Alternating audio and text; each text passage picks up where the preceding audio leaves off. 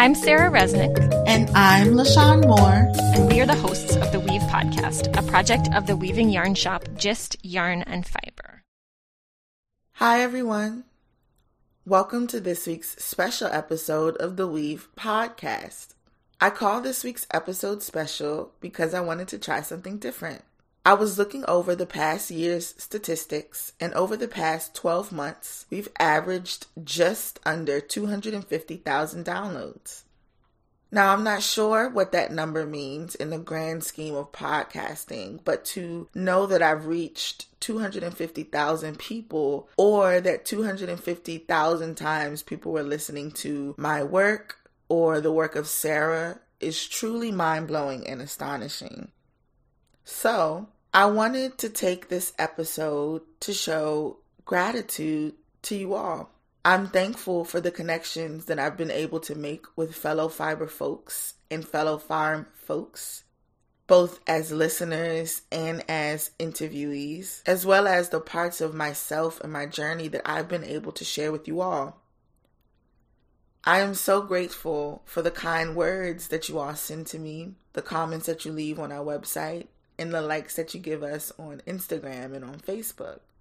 So to thank you all for tuning in weekly and supporting us, I wanted to share a couple really inspiring emails, and I also grabbed a couple very interesting and insightful comments from our website from various episodes that we've had in the past.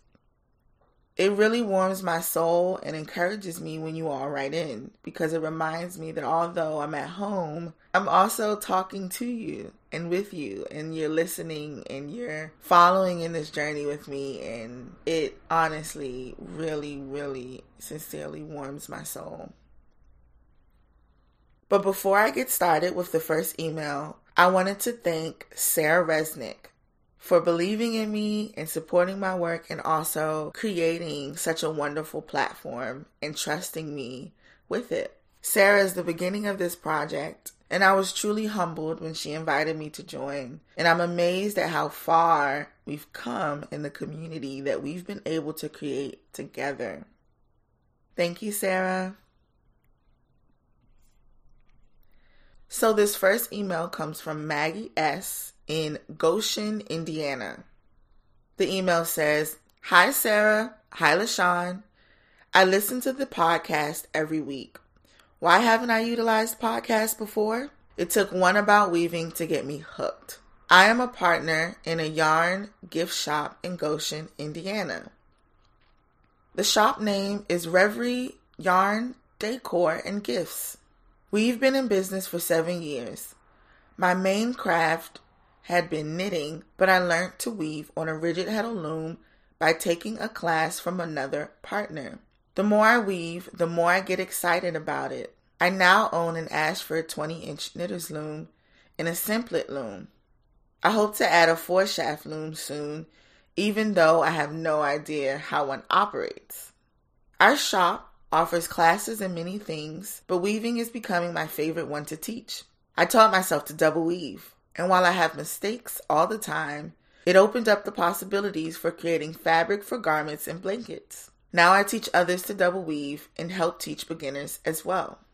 I cannot tell you enough about how much I've learned just listening to weave. It's like going back to college, only not having to pay for classes I don't like. I feel like I found my people, my tribe, and I'm bonded to them through a shared craft. I know you're familiar with the relationship I speak of. It goes back into history, to weavers and makers from my past. I don't know if there are any of my ancestors who created like I do. I'm Welsh from both paternal and maternal sides of my family, so I like to think I come from a people who knitted and wove fabric for their loved ones too.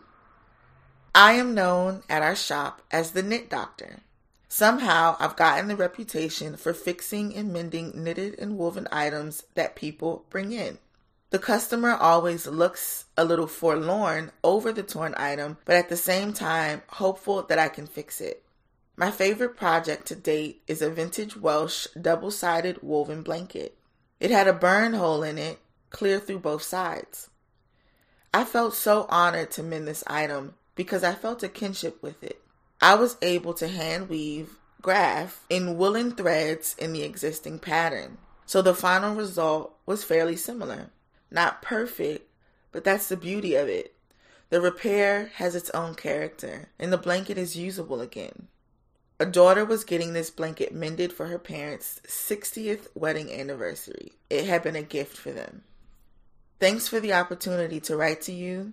Know that I am listening every week and will be supporting the podcast very soon. Thankfully, Maggie S., Goshen, Indiana. Thank you so much, Maggie, for writing into us and for giving such a sweet note. I loved hearing about you mending and the kinship that you've created with the materials that you are healing.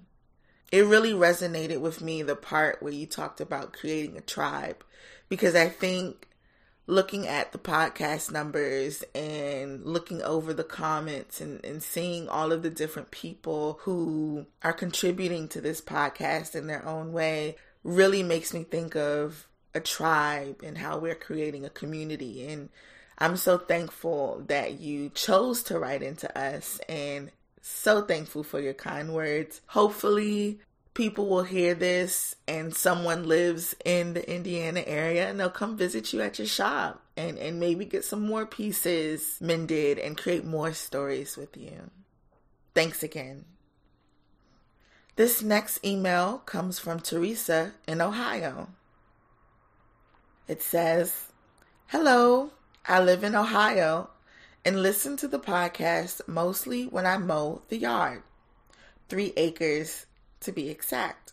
But with the weather changing, I'll be listening in the house, hopefully while weaving. I love the podcasts, all of them. I'm mostly a rigid heddle weaver, pretty much self-taught. I have several rigid heddle looms, but also have a wolf pup I've used a few times in years past, and a Louette spring, which I've never used. I just got a good start with rigid heddle weaving, then the wolf pup with 1 lesson, and then put it all aside for lots of years in order to take care of my mother. I bought the Louette during that time, hoping to use it in the future. Now I'm scared." LaShawn, I especially love your recent podcast where we learn more about you personally. Right now, I can't remember all the details, but this one thing sticks out in my mind. You're much younger than I expected. And please don't take this as an insult. It's not that you sound old, but you sound so wise and calm. I just expected you to have a little more age on you. So it's good to get that straightened out. Thanks so much for all the interesting podcasts you bring us. Thank you so much, Teresa, for that wonderful note. I really love this email because when I read the first paragraph of it, it made me laugh imagining someone mowing their lawn listening to my voice. And also, the part where you say, it's not that I sound old. I don't know. That just really kind of took me out. Really funny. But thank you so much, Teresa, for writing in. I really appreciate your kind words and hope that you continue to contribute. Now for this next part, I've picked a few comments from the comment section on our website that people have left under various episodes. The first comment that I'm reading comes from episode 24, Weaving Guilds with Jane Flanagan. For a quick refresher, Jane is a very experienced weaver who lives in Maine. She's been active in starting and leading a number of weaving guilds, which is a topic that many people were eager for Sarah to talk about on the podcast. In Sarah and Jane's conversation, they discuss what a weaving guild is, how to find one close to you, and what to expect at a weaving guild if you're a new weaver. If you're interested in listening to this episode, you can visit www.jussyarn.com/episode-24. The comment comes from Carolyn. Carolyn writes, Jane's conversation was great. I took a tapestry and 4-harness class, then moved to where there were no weavers. This was in the late 90s, not much internet at the time, so I joined HGA and ATA, American Tapestry Alliance. Through their magazines and newsletters, it kept me encouraged. Plus, I went through Deborah Chandler's book, Learning to Weave Through Summer and Winter Weaving. So no matter where you live, there are sources to help you learn. Don't give up, even if you're the only weaver in town. I chose this comment because I felt that it was very sweet and very transparent. And I really liked the last bit where she says, no matter where you live, there are sources to help you learn and not to give up if you're the only weaver in town. I think that a large part of the reason people listen to these podcasts is because it helps them to feel a part of a community, and sometimes not having that physical community can discourage you to continue creating. And so I felt that this last bit really resonated with me, and I hope it resonates with you all too. Thank you again, Carolyn, for writing in. This next comment comes from an episode that we actually recently just shared, episode 51, Learn to Rest, Not to Quit, with Shaniqua. Shaniqua is a Caribbean textile interdisciplinary artist and weaver. She received her Master's of Design in Fashion, Body, and Garment at the School of the Art Institute of Chicago. She's exhibited her work in numerous galleries and was a featured artist for Ties That Bind in American Craft Magazine, among many other places. In her conversation with Sarah, they talk about how she found her way to weaving, why she weaves with hair, and how a family history of working with textiles influences her own work, and so much more. If you're interested in listening to this episode, you can go to www.justyarn.com/episode-51. This comment comes from Anita Prickett. Hi, Anita. Anita writes, this is probably the 10th podcast I've listened to, and I love them. I've been weaving since the early 1980s on a loom my dad purchased from a friend. As a child, I had a toy loom I loved, and my daughter and granddaughter have used it too. My maternal great-grandmother was a weaver, and I have 2 overshot coverlets that have held my heart since I first saw them. It's such a connection to my history and who she was. When I decided to use the Burnett loom my father purchased, I found a local place and took a class, and of course fell in love with making fabric. At the time, there were few resources, and they were limited in what they had for instruction and materials.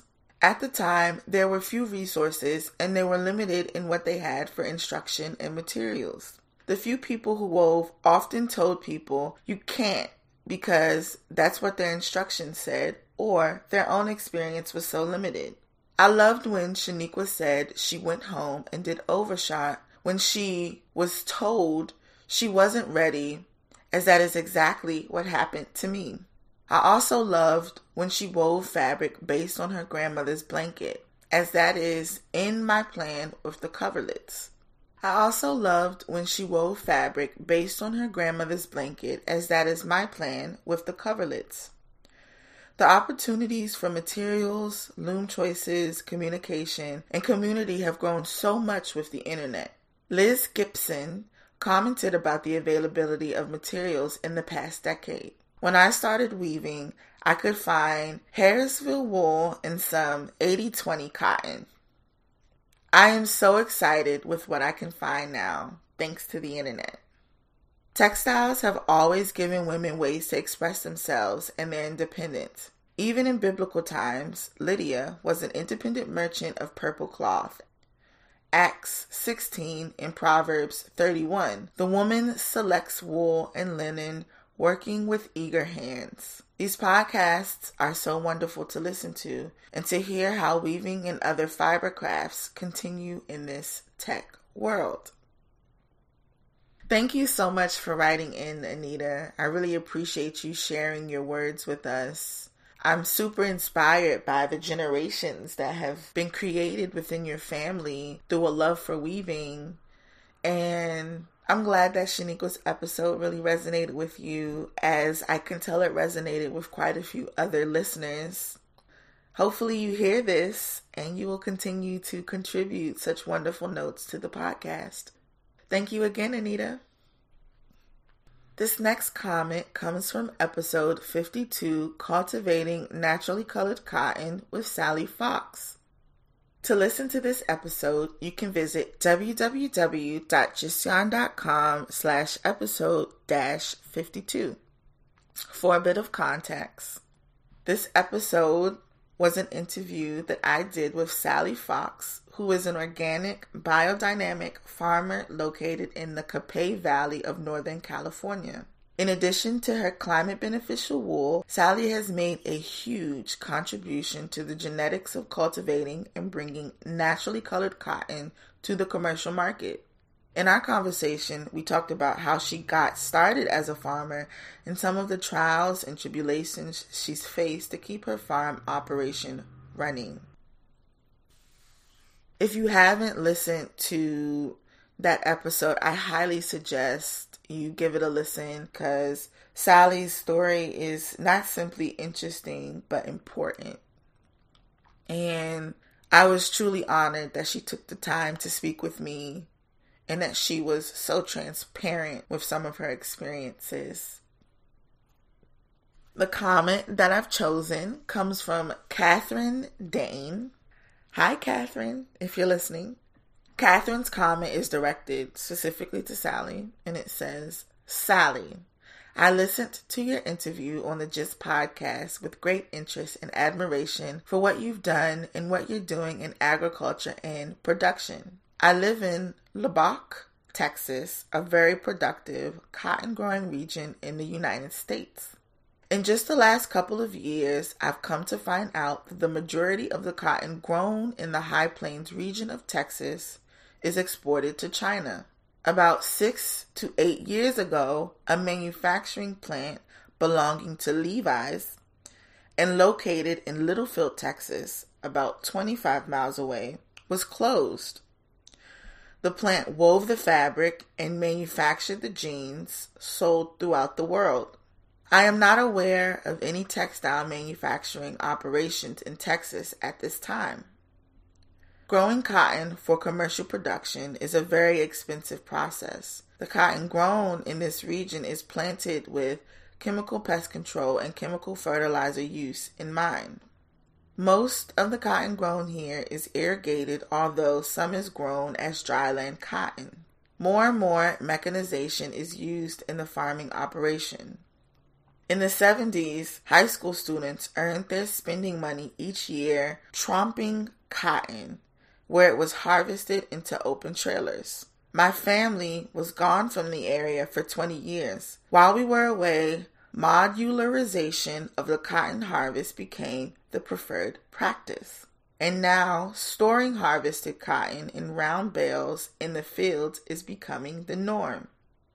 I've been told that Texas cotton growers are averse to having farms where organic cotton is grown, and particularly where colored cotton is grown. Farmers have expressed concern that pests would be attracted to organic cotton, that their own pesticide use would render organic cotton non-organic, and that gins could not process both white, non-organic cotton and colored organic cotton without affecting the quality of each.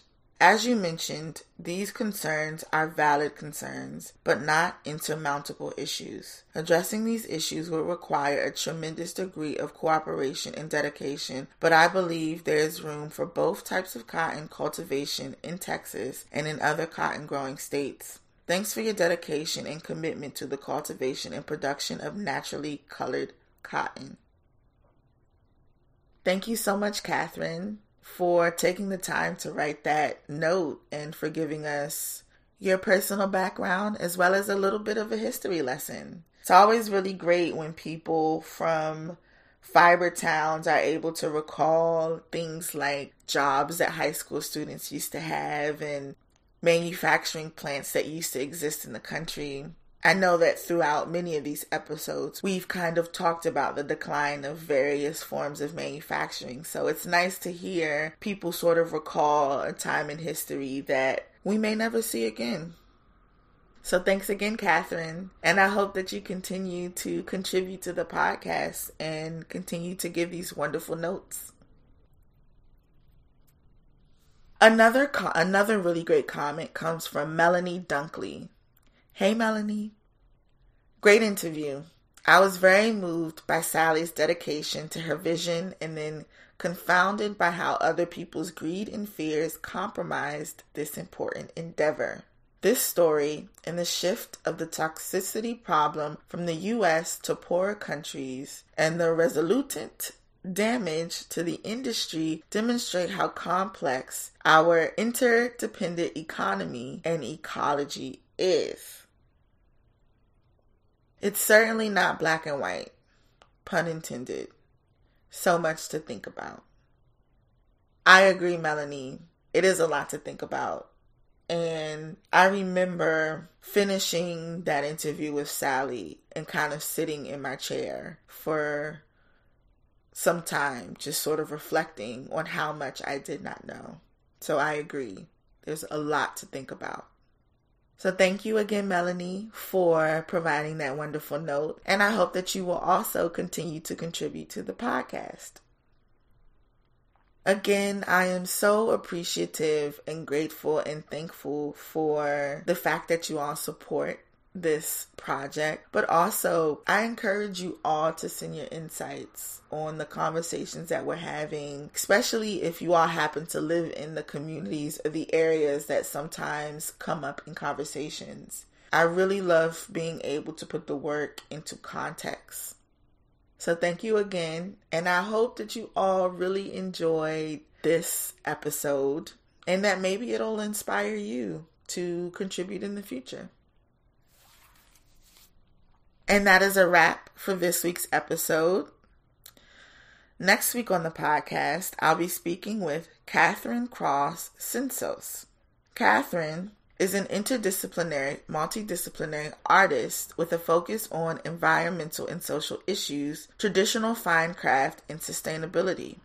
Catherine works with natural fibers and dyes with a deep focus and balance between artistic practice, teaching, activism, and invitation for participation.